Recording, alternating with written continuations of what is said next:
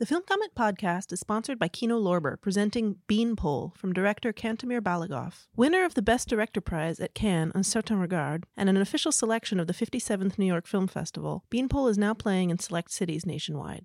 This week's podcast is sponsored by the River Run International Film Festival, March 26th through April 5th, featuring a film noir classic with Gigi Peru and a 70th anniversary screening of In a Lonely Place. Info at riverrunfilm.com/getaway.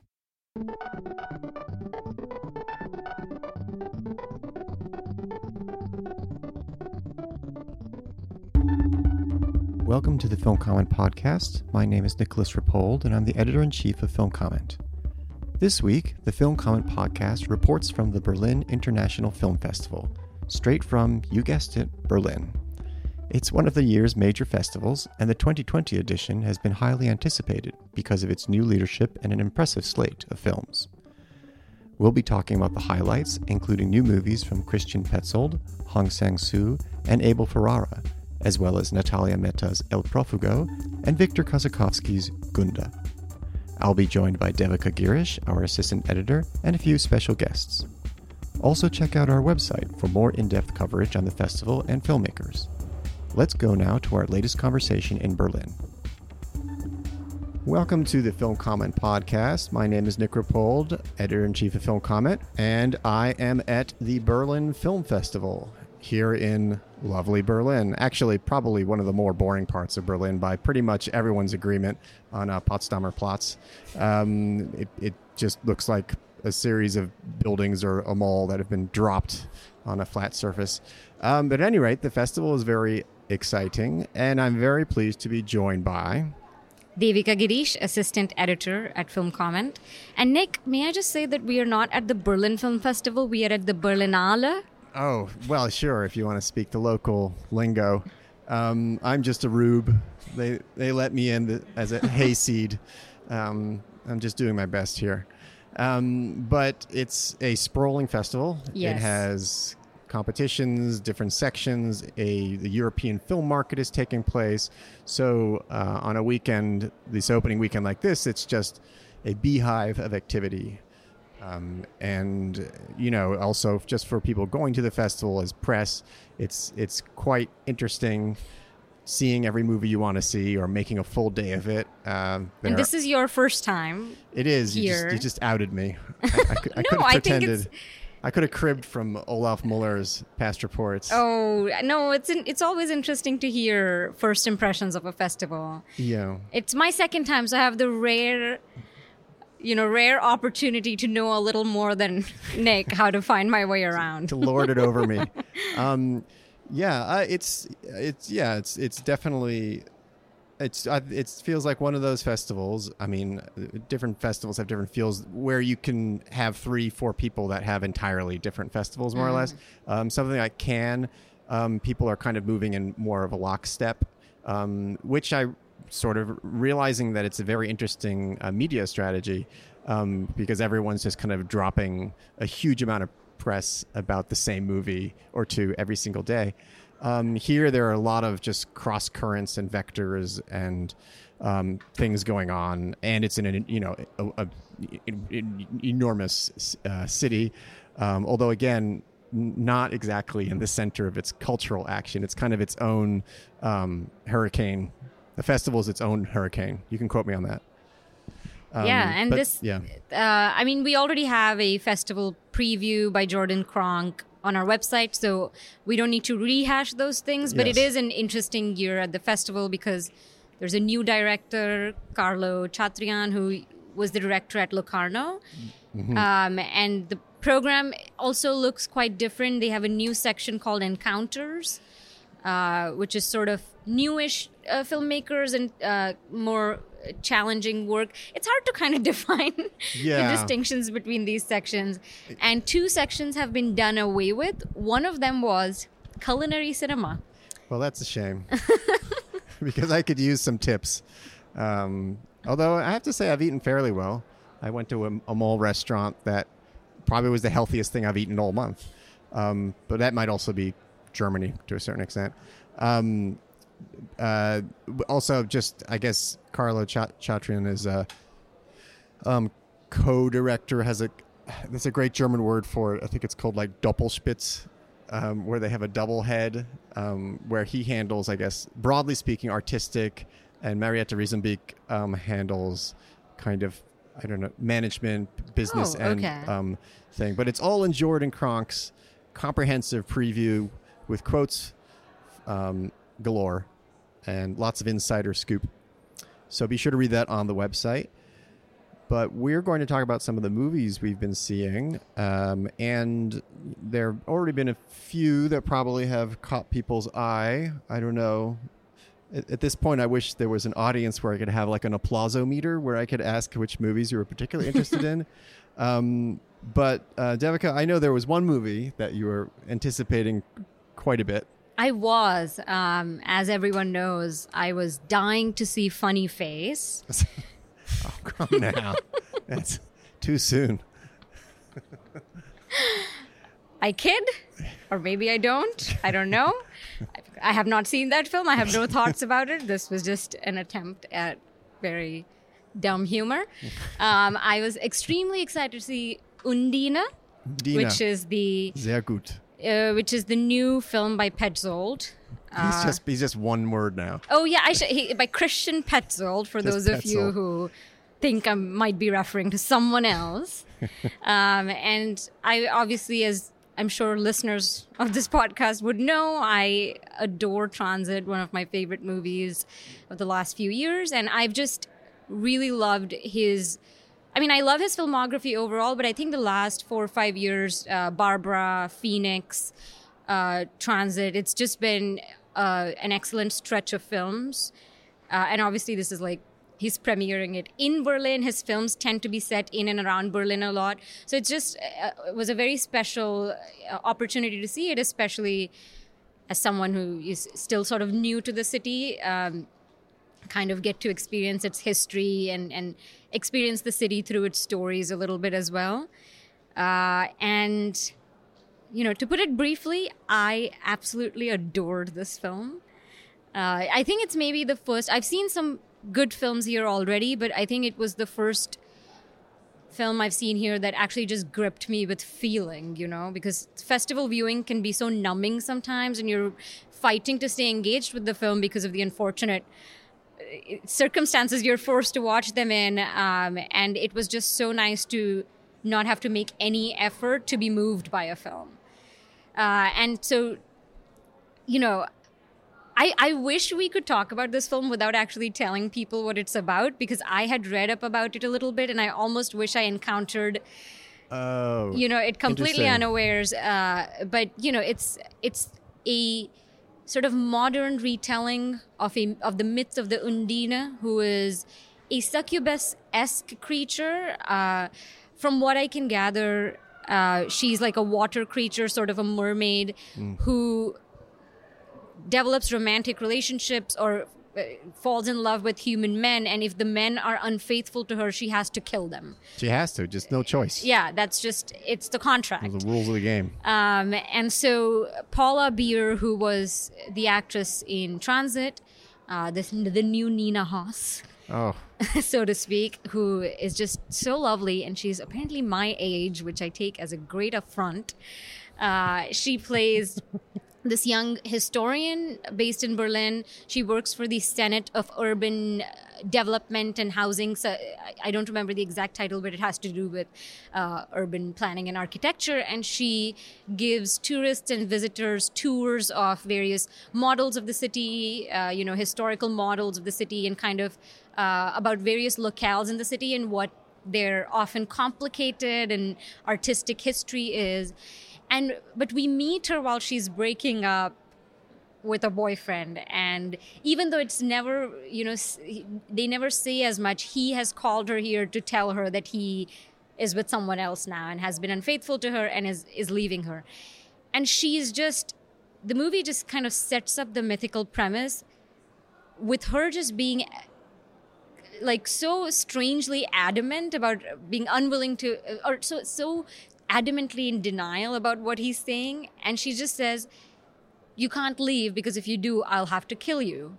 You know, and she just says that sort of matter-of-factly. And And, you can't tell if that she's being ironic or what the actual import of this statement is. And so he leaves, and then she meets Christoph, played by Franz Rogowski. Also, he was the lead in Transit. So, both of these actors again. And they fall in love. And then I feel like the rest, I don't want to reveal too much about the rest, but their relationship goes through certain motions. There's this something that I think recurs in Petzolds films, which is this just abject passion, this sudden and complete love and sort of romantic devotion. And it's so thrilling to watch because I find that kind of passion is not always represented so effectively in contemporary cinema as much because of the modern condition. Maybe, but I think that I think directors who are very sophisticated are maybe a little more resistant to melodrama, and Petzold is able to do melodrama in a way that also feels very intelligent and deliberate. So they have this relationship, and things happen, strange, spectral things happen, and we realize that the myth is coming into effect, and that our lead character, who's named Undina, in case you had any doubts about who she is, that she has to fulfill the contract or bad things will happen to the man she loves. And it's, I think, what kind of blows my mind about this recent series of films that he's made is that they're all kind of the same film, and they all have these basic recurring elements. They all have a little bit of spectrality. It's this classic kind of urbanism juxtaposed with, I wouldn't call it science fiction, but I can't think of a word other than ghostly or spectrality. It's not completely myth. It's not science fiction. It's like hauntological. I think hauntology. That's a good word for it. Yeah. And so it's like a similar kind of film. And there's all these themes of replacing lovers, how you take someone else's place, how you become the desire to become someone else through love. And I think in this film really brings out one important strand of his recent movies, which is the radicality of love in certain kinds of modern conditions. And in this film, there's a lot of history that German history, and specifically the history of Berlin, is always woven through his films, and some of them are even, period films like Barbara and Phoenix. Here, the history is just recited by the main character because she's a historian and she does these tours, and she formulates the history also in such romantic terms, and I think there's a kind of coolness in this urban environment that all of this unfolds within. She's a freelancer, which is explicitly mentioned at one point. Yeah, I wish I remember the German word for freelance. I know. Freilance. And she lives in this soulless, cold little apartment in Hackische Market, where I went yesterday, so it was very fun to see that on screen. A short-term rental, which it becomes a kind of punchline when you learn that it's a short-term rental. Right. And so it's not, these themes are maybe not engaged with or mobilized explicitly, but they're invoked, and everything is an evocation in this film, I think, and they are evoked in a way that, it just creates this sort of uncannily political subtext of these kinds of, like I said, extremely melodramatic, emotionally heightened, part mythical story unfolding against an extremely modern, a depressingly modern condition. Yeah. I mean, it's the movie has this interesting feature. You mentioned that she's a tour guide or docent. I mean, she's a historian who gives tours, and so she's giving these highly detailed lectures about different parts of the city and different parts of the city history from its very beginning. Apparently, Berlin has Slavic origins, if we're supposed to, in terms of the etymology of it, and how different parts of the city. There's this amazing riff about why the recurring narrative role of a certain palace, and how it kind of smuggles in a certain conservatism through its persistence across many different eras, its idea or its design. With all those lectures, I kept thinking like, Petzold needs history. Like, he needs history. As much as the movie has, this headlong romantic aspect, there's also, Petzold is just deeply in love with he just, it's like a lifeblood to him, so that the movie is set in contemporary times, but like, it's not enough for him. A lot of his movies have this kind of palimpsest quality of like layers of history that are layered, and sometimes we're in a deeper layer in the sense that the movie's occurring in the past, like Phoenix or something, or Barbara, and obviously Transit is occurring in some amalgam of past and present. This one's pretty ostensibly, except for the fact that she does have a flip phone. I wasn't sure how to read that detail, but is basically in the present. No, I did in the beginning, but that's the thing. There's so much about the romance aspect of it. The affect of the film feels anachronistic in some way. Maybe that's just me, but we just don't maybe associate those sorts of tropes of romance with such settings. And so I also was not actually clear about the time, but the film is so present because she says it's 30 or 20 years. I forget, she makes a reference to a particular date in German history, right, which implies that it's 2020. The film isn't taking place in 2019. I think she does mention 2019 at one point, because they're celebrating some anniversary. Exactly. Which I guess that would also be 30 years since the wall falling, I suppose. Exactly. I think maybe it is that. And so it's like so present. Yeah. And then this always annoys me in movies when lovers, and something similar does happen in the Garel movie here, which we'll talk about, Philip Garel. There are multiple Garels. And it kind of always annoys me when some easy convenience of modern time is just like overlooked in order to facilitate a certain kind of romantic narrative. And this film doesn't do that. And so when the phones and the sort of trains and all that start to play a role in their love story, it's so formally present, which we're not all, his last few movies have not primed us for that, I feel. Yeah. But swooning nature of love and sacrificing for love, and even the characters. You were telling me, Nick, when we were talking after seeing the film, that what did I say about how the men are bad? Well, I didn't say they were bad. I just thought. Franz Rogowski's character is. I just wasn't sure they were entirely developed. He's an admirable character as for a while, and he's very devoted and doting on.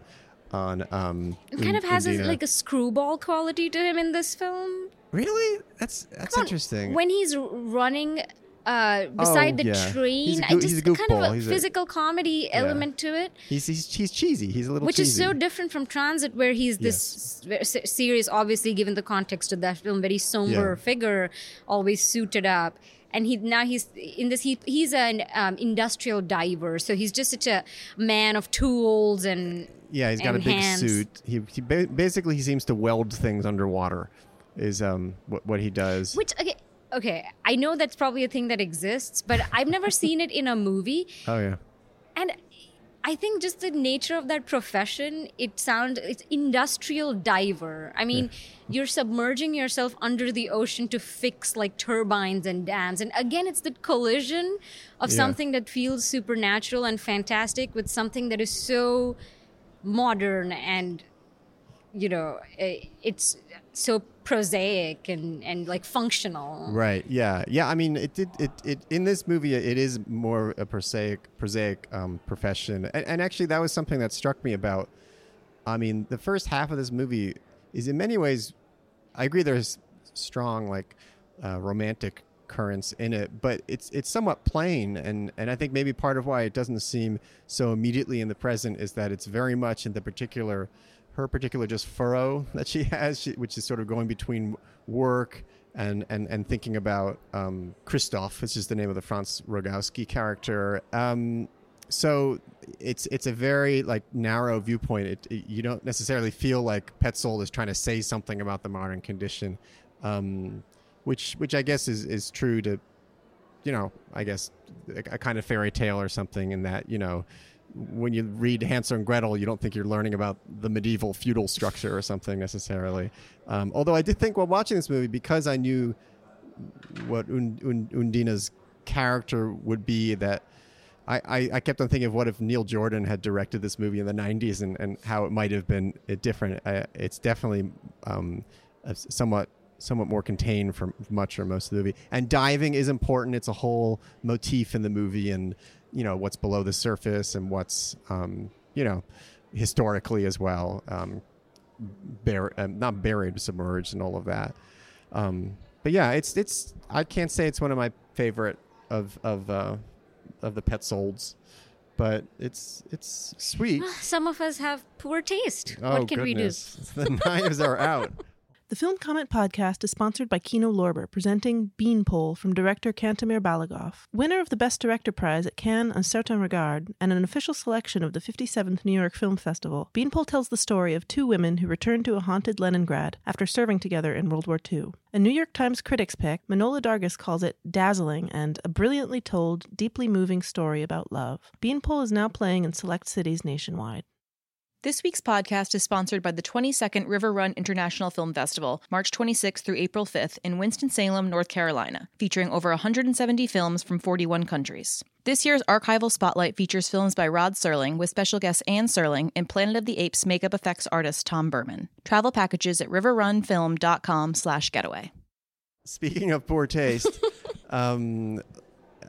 which you'll see what I mean. I'll explain what I mean, I promise. Salt of Tears, which, yeah, we shouldn't talk about titles probably, but Salt of Tears, Philippe Garrel movie. I guess it's my turn to describe what this is. Yes, please describe it. I want to hear your my description, summary of my the neutral Salt description. of Tears. The Salt of Tears. And you have to use the phrase poor taste. Poor taste. There is a carpenter in training, or I guess a joiner. Excuse me? He will build chairs.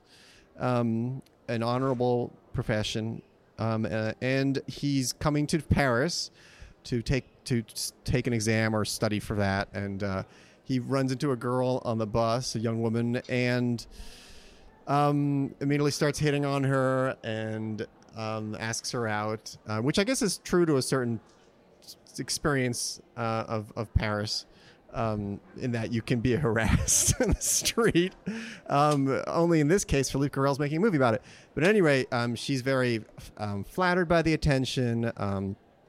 So they have a thing for a while. But quickly he turns out to be a two-timer, because he meets a high school classmate and immediately has a tryst with her, and then is basically juggling the two of them. I think just to one point of context to add is that he is not from Paris, and he's from a small town. So he meets the first girl when he's in Paris for an interview. So then when he returns home, he finds this classmate. Right, so because there's a little bit of the city center and being from the margins aspect to the film. Yes, exactly. That which is part of his pickup line, really. He's like, I don't know this city at all. Please take me by the hand and guide me. So that's what happens, and there's a certain amount of voiceover, I have to say, that's somewhat unnecessary and probably doesn't do the movie any favors. And he then, there's also his dad. He has his relationship with his dad is a big thing, who's this just a great, I have to say that, like, French cinema is particularly skilled at just the old guys who really don't give a crap about anything and just are unrepentantly, unreformed and are full of wisdom, but also you hate them, but you love them. I think in Maurice Pialat's movie has this figure with some regularity. Definitely, obviously, Garrel does. In this case, his dad is a joiner and could have been a contender in the carpentry joiner All-Stars, but is living through his son now. But he's full of not tearful, but salty wisdom. And then there's a whole third act to the movie where he gets involved with another woman he meets when his fellow horn dog friend picks someone else up in a cafe. They go on a double date. And then, he just kind of spirals from there. So basically, this is a movie, just to be clear, it's a movie about cowardice, kind of not a guy you're supposed to like. I think Garel... Fuckboy? Well, that's the perspectival shift that occurs over the course of the movie, I think. I don't want to give away the twist whereby he ends up living in almost parodically, that even his dad laughs at him, basically. The situation, he ends up living together with the woman he's met and another guy who's just hanging out there as well. His dad says, like, if this was me, I would just walk out the door. It's not supposed to be a pretty picture. I have completely left out the racial aspect of it, which I think is definitely part of it. The woman he meets on the street is... Well, her name is Jamila. It's black and white, which I think is a very interesting choice because it actually flattens the race aspect a little bit. But I think... I don't want to sort of impose, but she seems Arab or Middle Eastern, and also going by the name, or North African sort of. And the third woman he falls in love with, I couldn't tell, again, because of the palette of the film, even, whether she was white or not. But I saw in the credits her name, and so it seemed also like a, Middle Eastern name. So, and then his high school friend that he has the interim tryst with is white. She's the actress who was in Synonyms. Just being who I am, I sort of noticed these things, and I was kind of intrigued by their respective, racial identities reflected something in their storylines with this guy. But there's another racial aspect to the film that really stood out to me. But before I get there, I just want to point out one major problem I have with this film and major loophole is a guy like that cannot dance.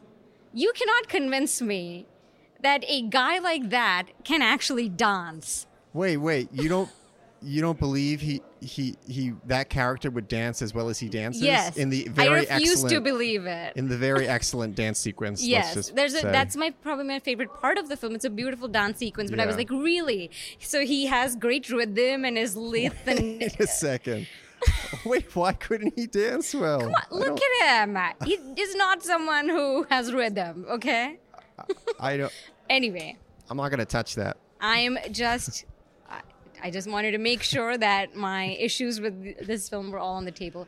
But the other racial aspect I was referencing was his friend who you were talking about earlier. Mm-hmm. They go on a double date. He is a black man who's also in this joinery school with him in Paris. And so they both pick up ladies and they go to this dance club, which looked absolutely amazing. And then when they're leaving... there's a couple guys who confront them and say some really racist things to the two black people in that scene. Our main character's friend and his date. And to me, it was like such a strange and sudden rupture in the film, which until that point was proceeding at this kind of very slow and like a hyper-real pace, I think. And maybe hyper-real is not the right word, but it felt like a very subjective story, very classical story that was following this man and his experiences. And then suddenly there's a really explicit act of violence, racist violence, not physical violence, but I mean, it was very disturbing to see that. And I'm curious what you thought of it, because I got in an argument with someone about this yesterday. I'm not as familiar with Garel's filmography as other people, and this person was arguing that his films always have some kind of rupture. But for me, I think the fact that his friend, that character, never reappears in the film is there only for that scene. And that scene doesn't seem to have any other reverberations throughout the film. And that it's a scene that is hard to watch, and it's kind of traumatizing to watch. I just couldn't place its function in the film. Or yeah, it's a scene of ugliness. It's a scene that's of a terrible thing, and I think that's part of why it's there, because part of their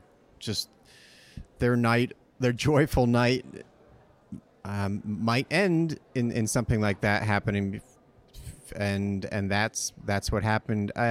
It's true that character, his friend, doesn't appear afterwards. I didn't read too much into that. I mean, he's also functional in terms of his story, from his being from this main guy's point of view, that he connects him with the third woman. I mean, to me, it's just because the protagonist doesn't seem affected by this incident at all. That speaks to his just self-absorption. But I don't think it's even. I don't think that he is portrayed as being oblivious to this. It's not even that. The movie just cuts from that to just a different scene that has nothing to do with this. I'm not saying that he seems like he hasn't taken this seriously. In fact, he's shown like kind of getting into a fist fight with them. But this movie just then suddenly returns to its normal proceedings. So I don't know if that scene is meant to gesture. It's supposed to stand in for a kind of reality. It's supposed to stand in for the ways in which the world might invade into the life of a person like this. But none of those explanations are fully satisfying to me, because it seems sort of, to me, like a little bit lazy to use a scene like that, which again is a scene of violence that is hard to watch, and have it be unaddressed, unresolved, and just have it stand for something like large, have it be shorthand. I'm not sure if it is shorthand. I mean, I haven't made up my mind about that, but I'm struggling with that scene, and somehow it just affected me so strongly while watching it, and my inability to place it. The explanation I come up with is that the movie's from his point of view, and for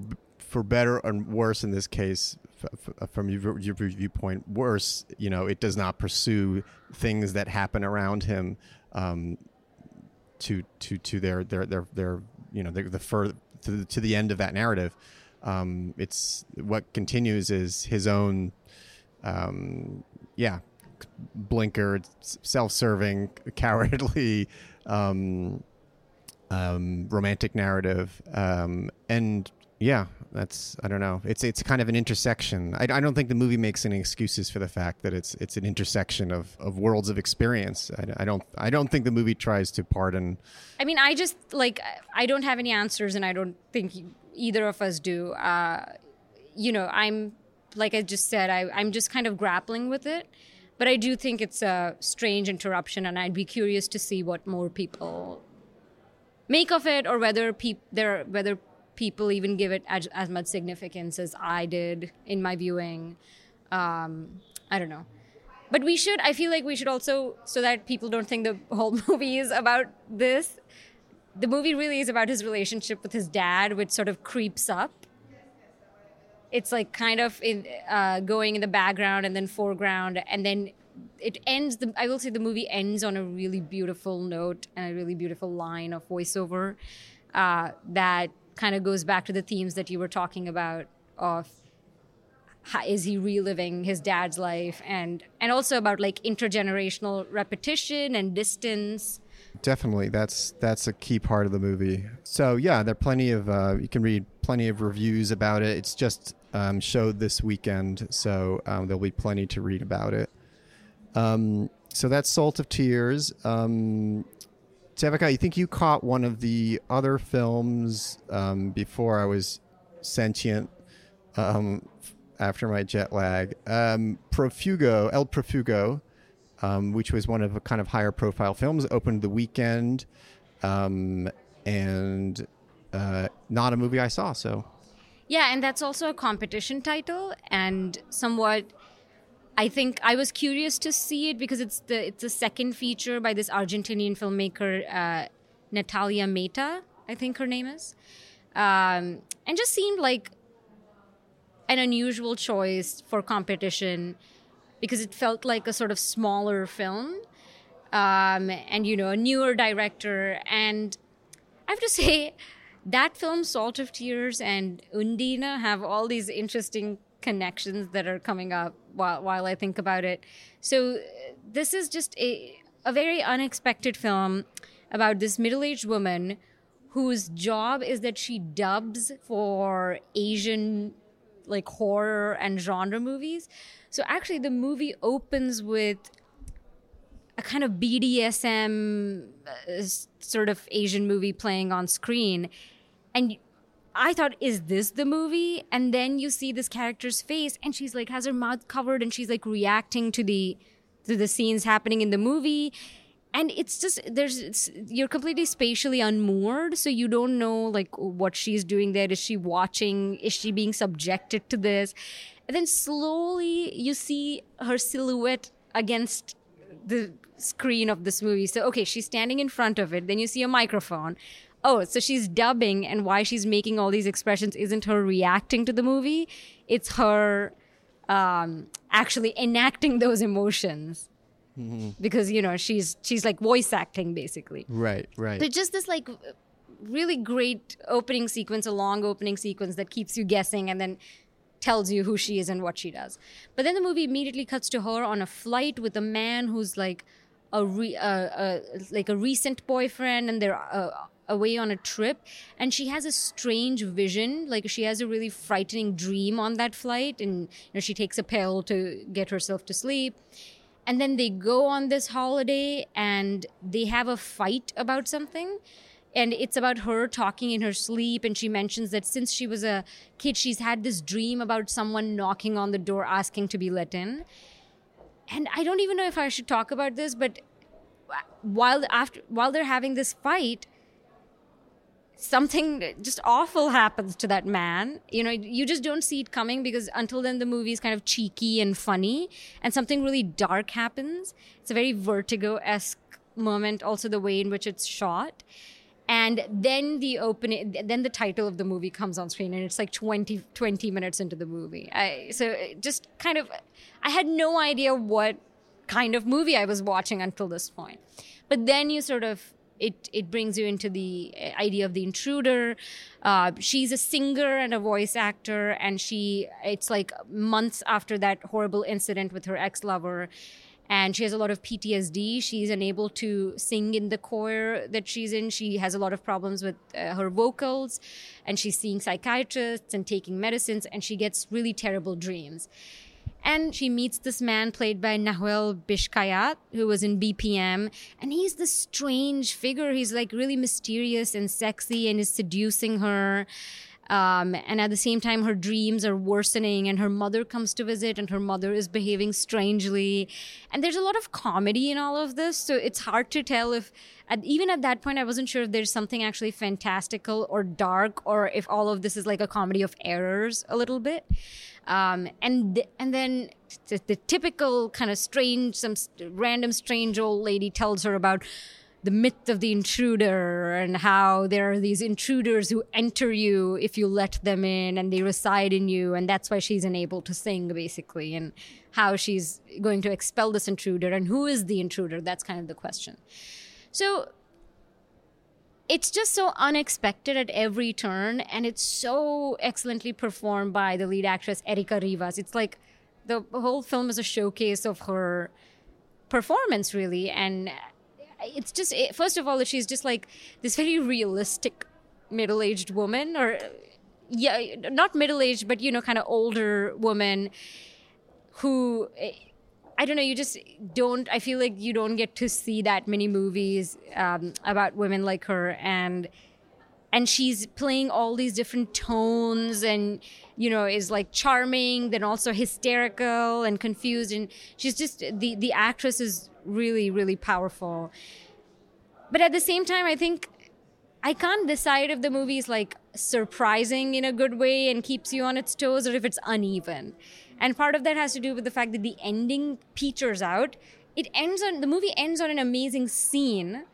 So it's a great moment, but it doesn't quite cohere the themes of the film. I mean, even as I was just laying them out, I imagine you're sort of also maybe thinking there's like a lot of different things going on, and by the end I wasn't really sure what exactly the intruder was and how it related to the earlier instance, sort of horror-like instance that kicks off the film.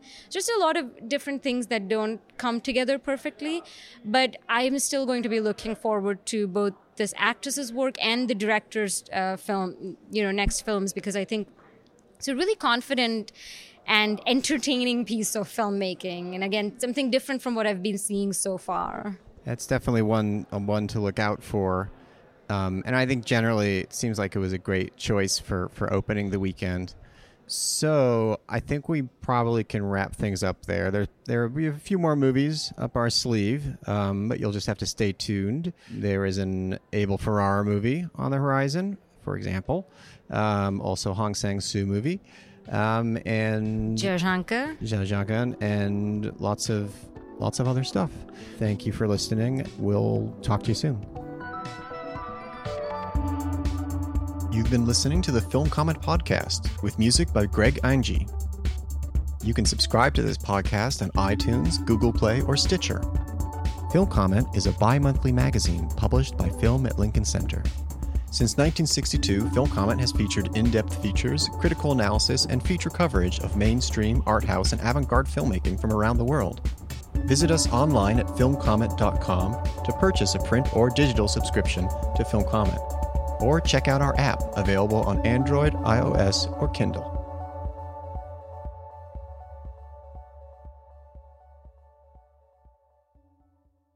The Film Comment Podcast is sponsored by Kino Lorber, presenting Beanpole from director Cantemir Balagov. Winner of the Best Director Prize at Cannes Un Certain Regard and an official selection of the 57th New York Film Festival, Beanpole is now playing in select cities nationwide. This week's podcast is sponsored by the River Run International Film Festival, March 26th through April 5th, featuring over 170 films and special guests including Tony Bill and Helen Bartlett. Info at riverrunfilm.com/getaway.